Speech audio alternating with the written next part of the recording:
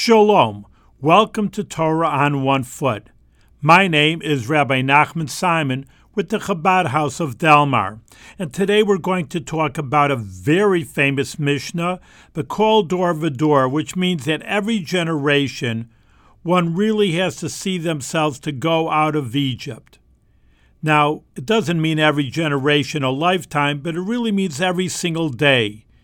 And it doesn't mean going out of Egypt or you have to go to Cairo and leave. But on the other hand, it means from the Hebrew word Egypt, which is Mitzrayim, but it could mean Mitzorim, limitations.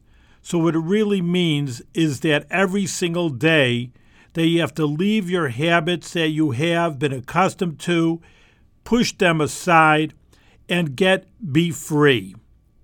These are leave your inhibitions, worries, and problems behind. Now find your new inner self that is free to express itself through the Torah and the mitzvahs.